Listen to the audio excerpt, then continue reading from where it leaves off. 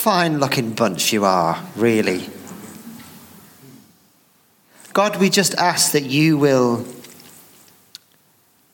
speak right into our hearts and our lives today. We thank you for the timelessness of who you are, your trustworthiness, your faithfulness, your goodness from generation to generation. And I thank you, God, that we get to be recipients of your goodness. And we get to center our lives on who you are. And I pray, Lord, that you would speak to us through your word today. In Jesus' name. I'm actually not going to do a typical sermon. I don't know whether I actually have a typical sermon. I don't know. But usually you have perhaps 2 or 3 points. But we're going to actually walk through a psalm today. So that's going to be the pattern. But before we do that, it's Psalm 145, which is why Andy mentioned Psalm 145 earlier. And it's a psalm that really speaks of the character, the nature of who God is. And I want us to come into alignment with that today.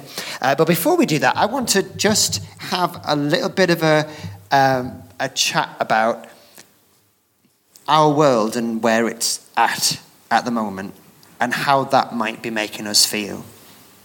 And if I say the word volatility, what was the word you used, Andy, a minute ago? Talking about the world. Oh, yeah, right. Erratic or turmoil, yeah. Tumultuous. We live on a tumultuous globe.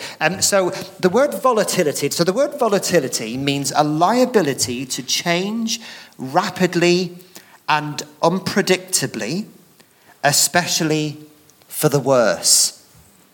Volatility, liability to change rapidly and unexpectedly, especially for the worst. Now, there's a picture just going to come up, I think, on the screen. And this is a picture of our wedding day here. And this is in, when was that? September 2019. A lot of you will have been there. And we had a great day. It was a fabulous day. Now, we were, there's my mum who's no longer around. And, I wonder if you can find most of Glendale is there, actually, as well as family and all the rest of it. There's Alan, who we've just been praying for. Anyway, so this is our wedding day. This is just 3 years ago in a couple of weeks. And I just thought about that picture, and I thought about how the world has changed since we were standing in that room. It was a lovely day. We all had a great time. We had a picnic. We had a big band, all dancing outside, and then we had another band in the evening. We had a great time. Since then, we bought a house, and we were in the process of ripping it apart and renovating it. And Pete was there helping us when suddenly, Bojo gets on the telly and tells us, we've got to stay home. And we were in lockdown, and we're trying to sort all this out and trying to renovate a house with nobody able to help us, and we'd run out of money, and it was all a bit crazy. Social life, church life, family life, work life changed for everyone. Just totally. Like that, everything shifts and changes.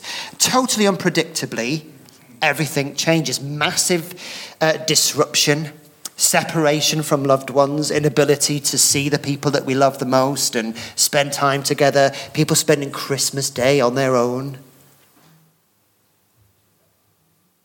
People in education massively missing out and learning from home on Zoom and not being able to take exams and the stress and the anxiety of that. Then we went into 2021, and I'm going to throw a few personal things in here, but this is more of a much broader than that. But 2021, I think, was probably, I'd say, the worst year of my life. Began towards the end of January, Mum going into hospital, and started a 6-week process of gradual deterioration and gangrene and having to have a leg amputated and all of the madness of that. And she was completely on her own. Nobody was able to go in and visit her. And she gradually deteriorated until she died on the 3rd of March. Later that year, we had a miscarriage. Church life was hard. It was hard because, do you remember, it's only 2021. We couldn't sing. We couldn't sing in church. How crazy is that? And, we lost our morning venue, and then we're trying to rebuild and thinking, okay, where do we go? What direction? We know that we have a calling to build and to develop something new in Thatcham, and yet our main morning venue in Newbury, gone. What do we do? Are people going to come to Thatcham? Are they going to go to the evening? How does that work? It just felt like hard work, and it felt difficult to get people back on teams and stuff. And obviously I'm saying that because that's part of my work life, and it was hard. Every element of life seemed to be really hard and really shifted massively and unpredictable and worsening in some ways. Then we got to this year and we think, well, finally, it just feels like we're coming out of the worst of the madness. And then Russia invades Ukraine, and we have massive disruption to supply chains, and we have prices going wild, and we have, let's be honest, all of the components in place for World War III. Our utility bill in March this year was £70 a month. Utility as in gas and electricity, not water, but gas and electricity, £70 a month. That by the end of this month is going to be £300 a month. It's madness.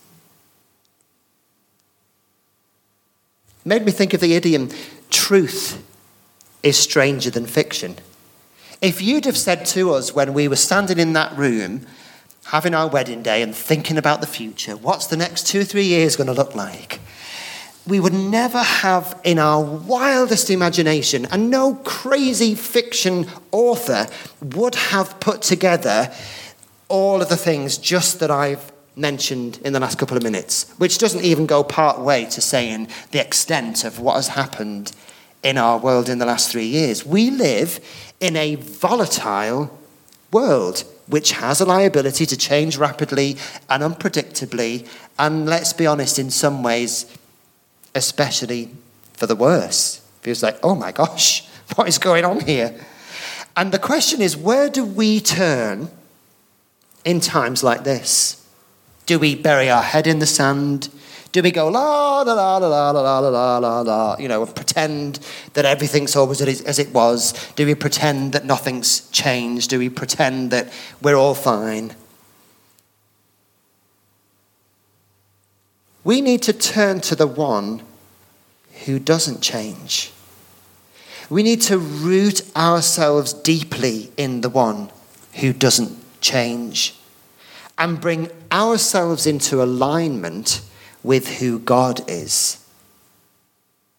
That's our safe place right now.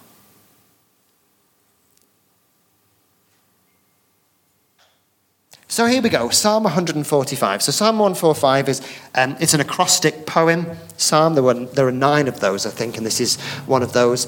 It's David's last psalm. Then it's, And it's a psalm of high praise. Okay, so it's a great psalm for us to really look at. David is declaring the character, the nature, the goodness of God. Now, that's not in a place from someone who's got his head in the clouds. David was very familiar with volatility. He was chased down by Saul. He was subject to tyranny. He had disappointment. He'd experienced danger. He'd experienced fear in his life. He'd failed God on many occasions. He'd experienced loss. All of those things that we've talked about and that we experience in life, David had walked through and experienced all of those things, and yet he was able to proclaim this psalm. And so what we're going to do is just go through a few verses at a time. I'll say a few things about that, and then we'll progress.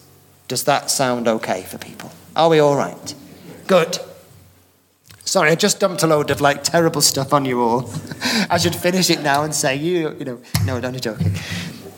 So that's the bad stuff. Right. I will exalt you, my God and King, and praise your name forever and ever. I will praise you Every day, yes, I will praise you forever. Great is the Lord. He is most worthy of praise.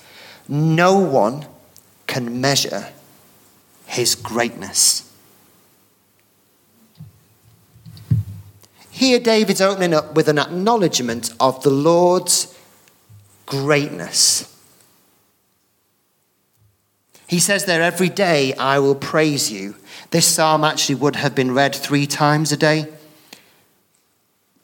But he's demonstrating an established pattern of choosing to praise God every day. Taking the time, and this is important we get our heads around this, taking the time to get God into focus and bring things into perspective. When God is in focus, when he's the center of our attention, when he is the one that we are worshipping and giving our time to and our attention to, all the rest falls into its proper perspective. It's about bringing our lives and our reality into alignment with God's reality. You see, he's bigger than whatever we are facing. He's stable. He's not at all volatile. He's not at all erratic. He's not unpredictable. He doesn't change rapidly.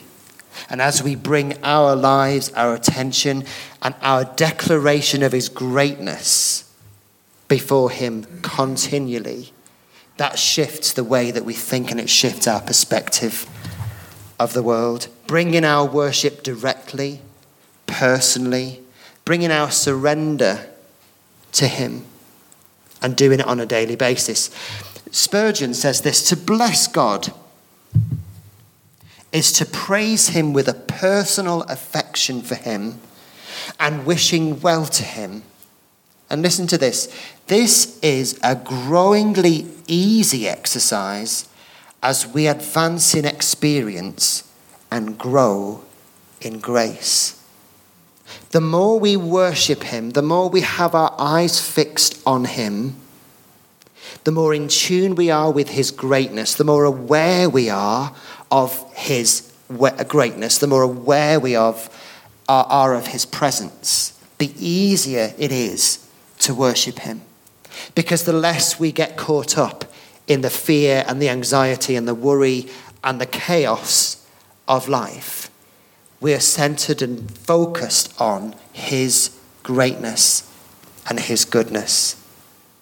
Having a pattern of praising God every day, taking the time to get God into focus, to bring things into perspective. The next few verses. Let each generation tell its children of your mighty acts. Let them proclaim your power. I will meditate on your majestic, glorious splendor and your wonderful miracles. Your awe-inspiring deeds will be on every tongue. I will proclaim your greatness. Everyone will share the story of your wonderful goodness. They will sing with joy about your righteousness. You see, something about God is that he's not just filled with splendor. He would be just as filled with splendor and glorious if he just sat on his throne in heaven, surrounded by the angels worshipping him, and had a lovely time. But he does miracles, and he acts among and on behalf of his people. We know that about the cross, don't we? We don't have a God who sits there aloof with his arms folded, looking down and going, tut, tut, tut, what a bunch of losers. We have a God who was willing to roll up his sleeves, step down into the reality of the human condition, and bring us near to him, reconcile us to himself. We have a God who does miracles and who acts among and on behalf of his people. The old recount what he did in the past. The young declare the fresh and new things he's doing. But I say that. That was a phrase that was in a commentary I'd read, but actually, I am surrounded in this morning congregation with people generally who are of an older generation, and it is not, I don't think for a moment that God cannot do new and fresh and exciting and powerful and mind-boggling things through your life.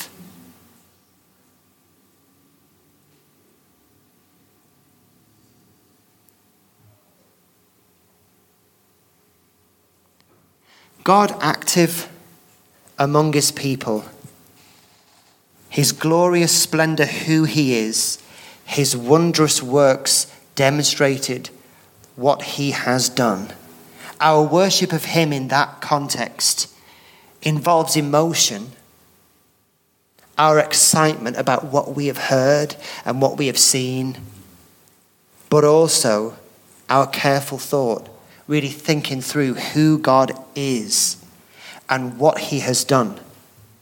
There is evidence of what God has done. Do you know, actually, when we were at Bible college, and there was a lot of miracles happening in that church at that time, and there was a guy, my friend John, he was employed, we called him John the Miracle Man. He was a volunteer at the church, I think they would get a small bit of pocket money, but he was interning at the church. But his role was working full-time to verify miracles. So if somebody had testified, God has done a miracle in my body, God has done something in me, we'd be like, that's great, and you can share it in this particular context. But if anything was to be put onto the website or to go into a magazine or to go into a news article, it had to be verified. So John would be responsible for getting permission from that person to follow up 6 weeks later, to get involvement with medical records, to speak to a GP, to find out exactly what had happened, and to know for certain, before anything was ever published,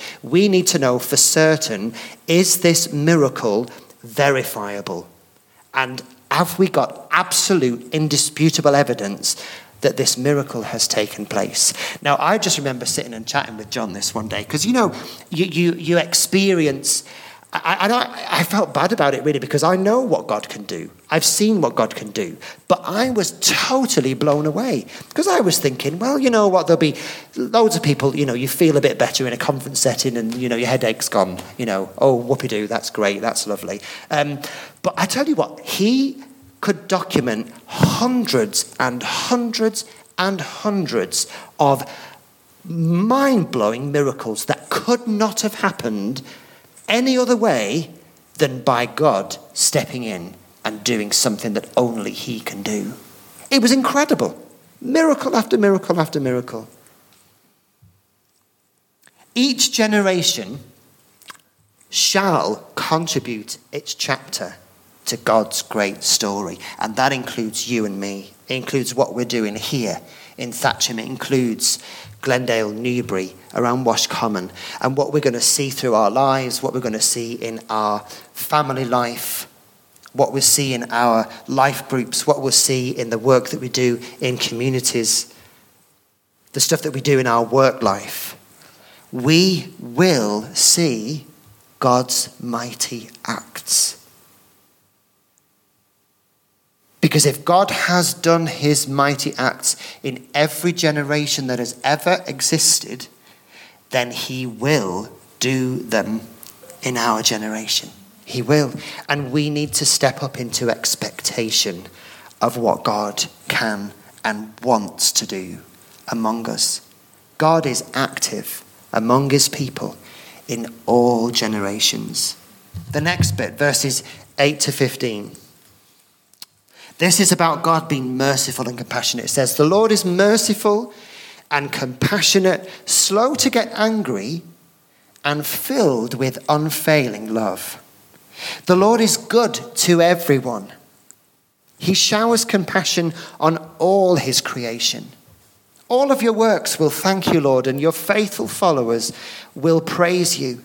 They'll speak of the glory of your kingdom. They will give examples of your power. They will tell about your mighty deeds and about the majesty and glory of your reign. For your kingdom is an everlasting kingdom. You rule throughout all generations. The Lord always keeps his promises. He is gracious in all he does. The Lord helps the fallen and lifts those bent beneath their loads. The eyes of all look to you in hope.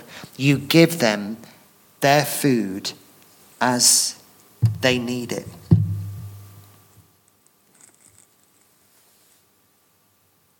He's awesome and powerful and miraculous. High and exalted is the one that Isaiah saw, and he fell down his feet as though dead. But he is also merciful and loving and kind. It says he's slow to get angry, which means that he has got patience even for you and for me. There's a bit there talking about his common grace, the fact that his compassion and his love and his generosity spills out everywhere for all creation. All creation, everything that exists, is in existence because of his goodness, because of his provision, because of his sustaining hand. You just read Colossians 1, that bit about how he holds everything together. Nothing exists that he did not create. His common grace, his goodness, his compassion means that the world spins. It means that everything is held together in his love. He is good and merciful and compassionate and loving and kind. And then in verses 14 to 17, this is about God being kind to those in need. It says, the Lord helps the fallen and lifts those bent beneath their loads. The eyes of all look to you in hope, and you give them their food as they need it. When you open your hand, you satisfy the hunger and thirst of every living thing. The Lord is righteous in everything he does. He's filled with kindness. The Lord is close to all who call on him. Yes, to all who call on him in truth. See, God's compassion is common. It's everywhere. It spills out across all of creation. But it's especially evident to those who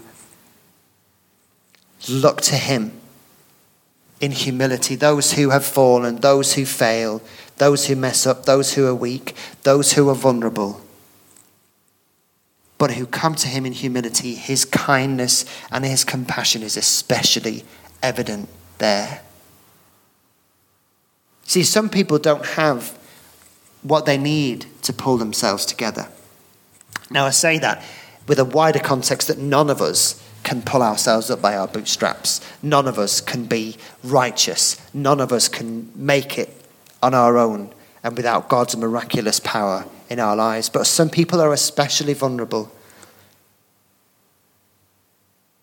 Some people need God's grace and God's goodness because they can't see the way forward, because they can't get themselves moving, because they can't pull themselves out of anxiety or depression or debt or fear or helplessness. And God has a calling on our lives to reach those people, to see his kindness, his compassion, his goodness extend to them.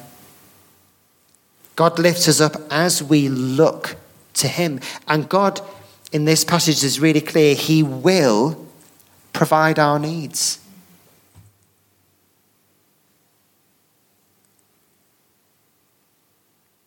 It's not presumption. It's entirely biblical for the humble to put their expectation on God, looking to him for their needs. I say that because, we look to this winter, look to January. Everyone's been talking about the energy price cap, haven't they? It is totally biblical for us to put our expectation upon God to help us and to meet our needs. We can trust him. I say it's not presumptuous because that doesn't mean to say, well, that's fine then, go out and max out your credit card because God's going to pay the bill. But we can trust God in humility to put ourselves before him and expect that he will meet our needs. It says he provides for all living things. So he can provide for you and he can provide for me. The next few verses, God is loving and righteous. The Lord is righteous in everything he does. He's filled with kindness. The Lord is close to all who call on him, to all who call on him in truth. He grants the desires of those who fear him. He hears the cries for help and rescues them. The Lord protects those who love him, but he destroys the wicked. I will praise the Lord, and may everyone on earth bless his holy name forever. I want us to think about something about the character of God that's just a bit mind-boggling. God is loving and righteous. Now, saying a slightly different way, he is just and is the justifier. Let's just take a minute to think about that. He is totally pure, completely holy, absolutely righteous. We are impure, unholy, unrighteous. So the two don't meet, do they? Pure, holy, righteous, impure, unholy, unrighteous. But God in his purity and his holiness actually makes us pure. He actually makes us holy. He makes us righteous. Something in Romans chapter 3.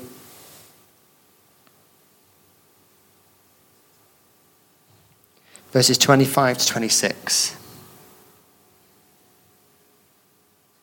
For God presented Jesus as the sacrifice for sin.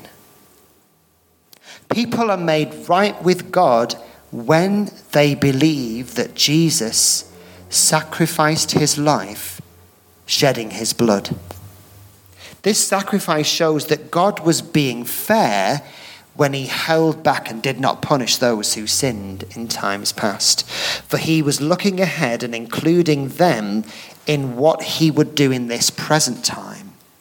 God did this to demonstrate his righteousness, for he himself is fair and just, and he makes sinners right in his sight when they believe in Jesus. So God's perfection might mean that he would have nothing to do with what is impure, unholy, and unrighteous. But he behaves exactly the opposite. His righteousness, his purity, his holiness, through what Christ has done, brings us up to where he is. And that is incredible.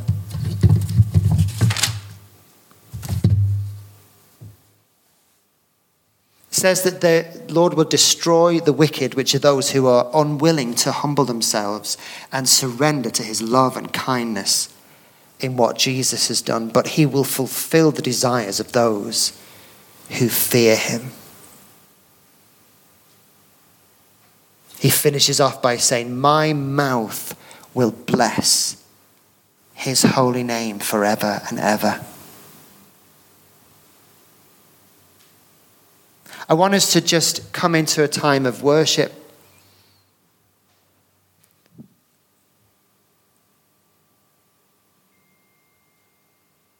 But as we started off by thinking about the volatility of our world the stuff that might cause us to be afraid or worried about the future, perhaps still in a little bit of post-traumatic stress from what we've been through over the last few years. Let's come into alignment with the reality of his greatness. Let's tell of his incredible acts among us. I really think it's important, when you've seen God act in your life, when you've seen God's sustaining hand, where you've been a recipient of his grace, where you've been a recipient of a miracle, talk about it. Tell someone about it.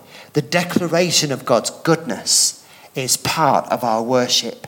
And it not only exalts God, it not only honors him, it inspires and encourages those around us with who God is and that he is active and moving among us as his people.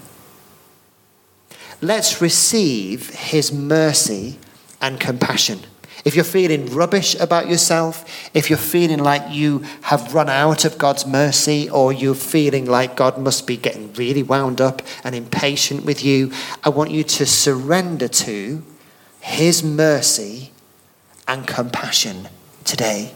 God's love and mercy and compassion is available for you. He is not impatient with you. He is not angry with you.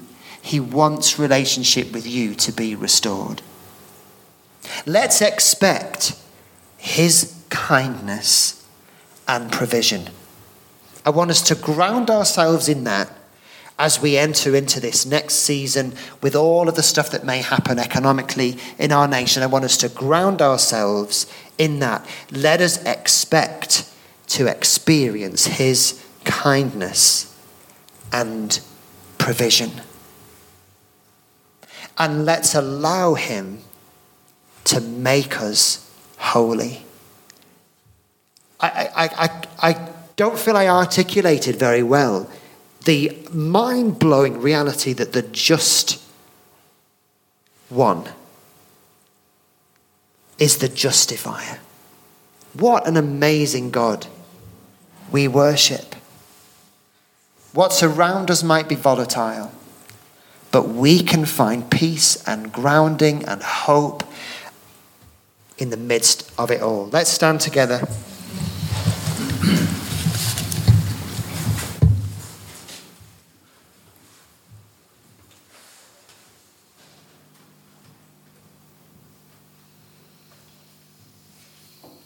I want to thank you, Lord, that you are great, that you do incredible acts among your people. I thank you that you're merciful and compassionate. I thank you that you are kind and that you're our provider. And I thank you that you are the one who makes us holy.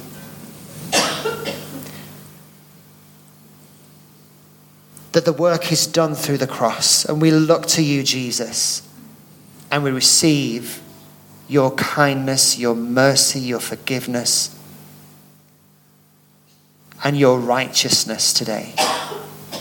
And help us, Lord, in this moment to ground ourselves in who you are and throw ourselves upon you and worship you wholeheartedly, to develop a pattern of praising you and worshiping you and giving you our focus and our attention, not ignoring what is around us, not burying our head in the sand, but putting you at center focus, because you are trustworthy, you are good, and we put our trust in you. In Jesus' name. Amen. Amen.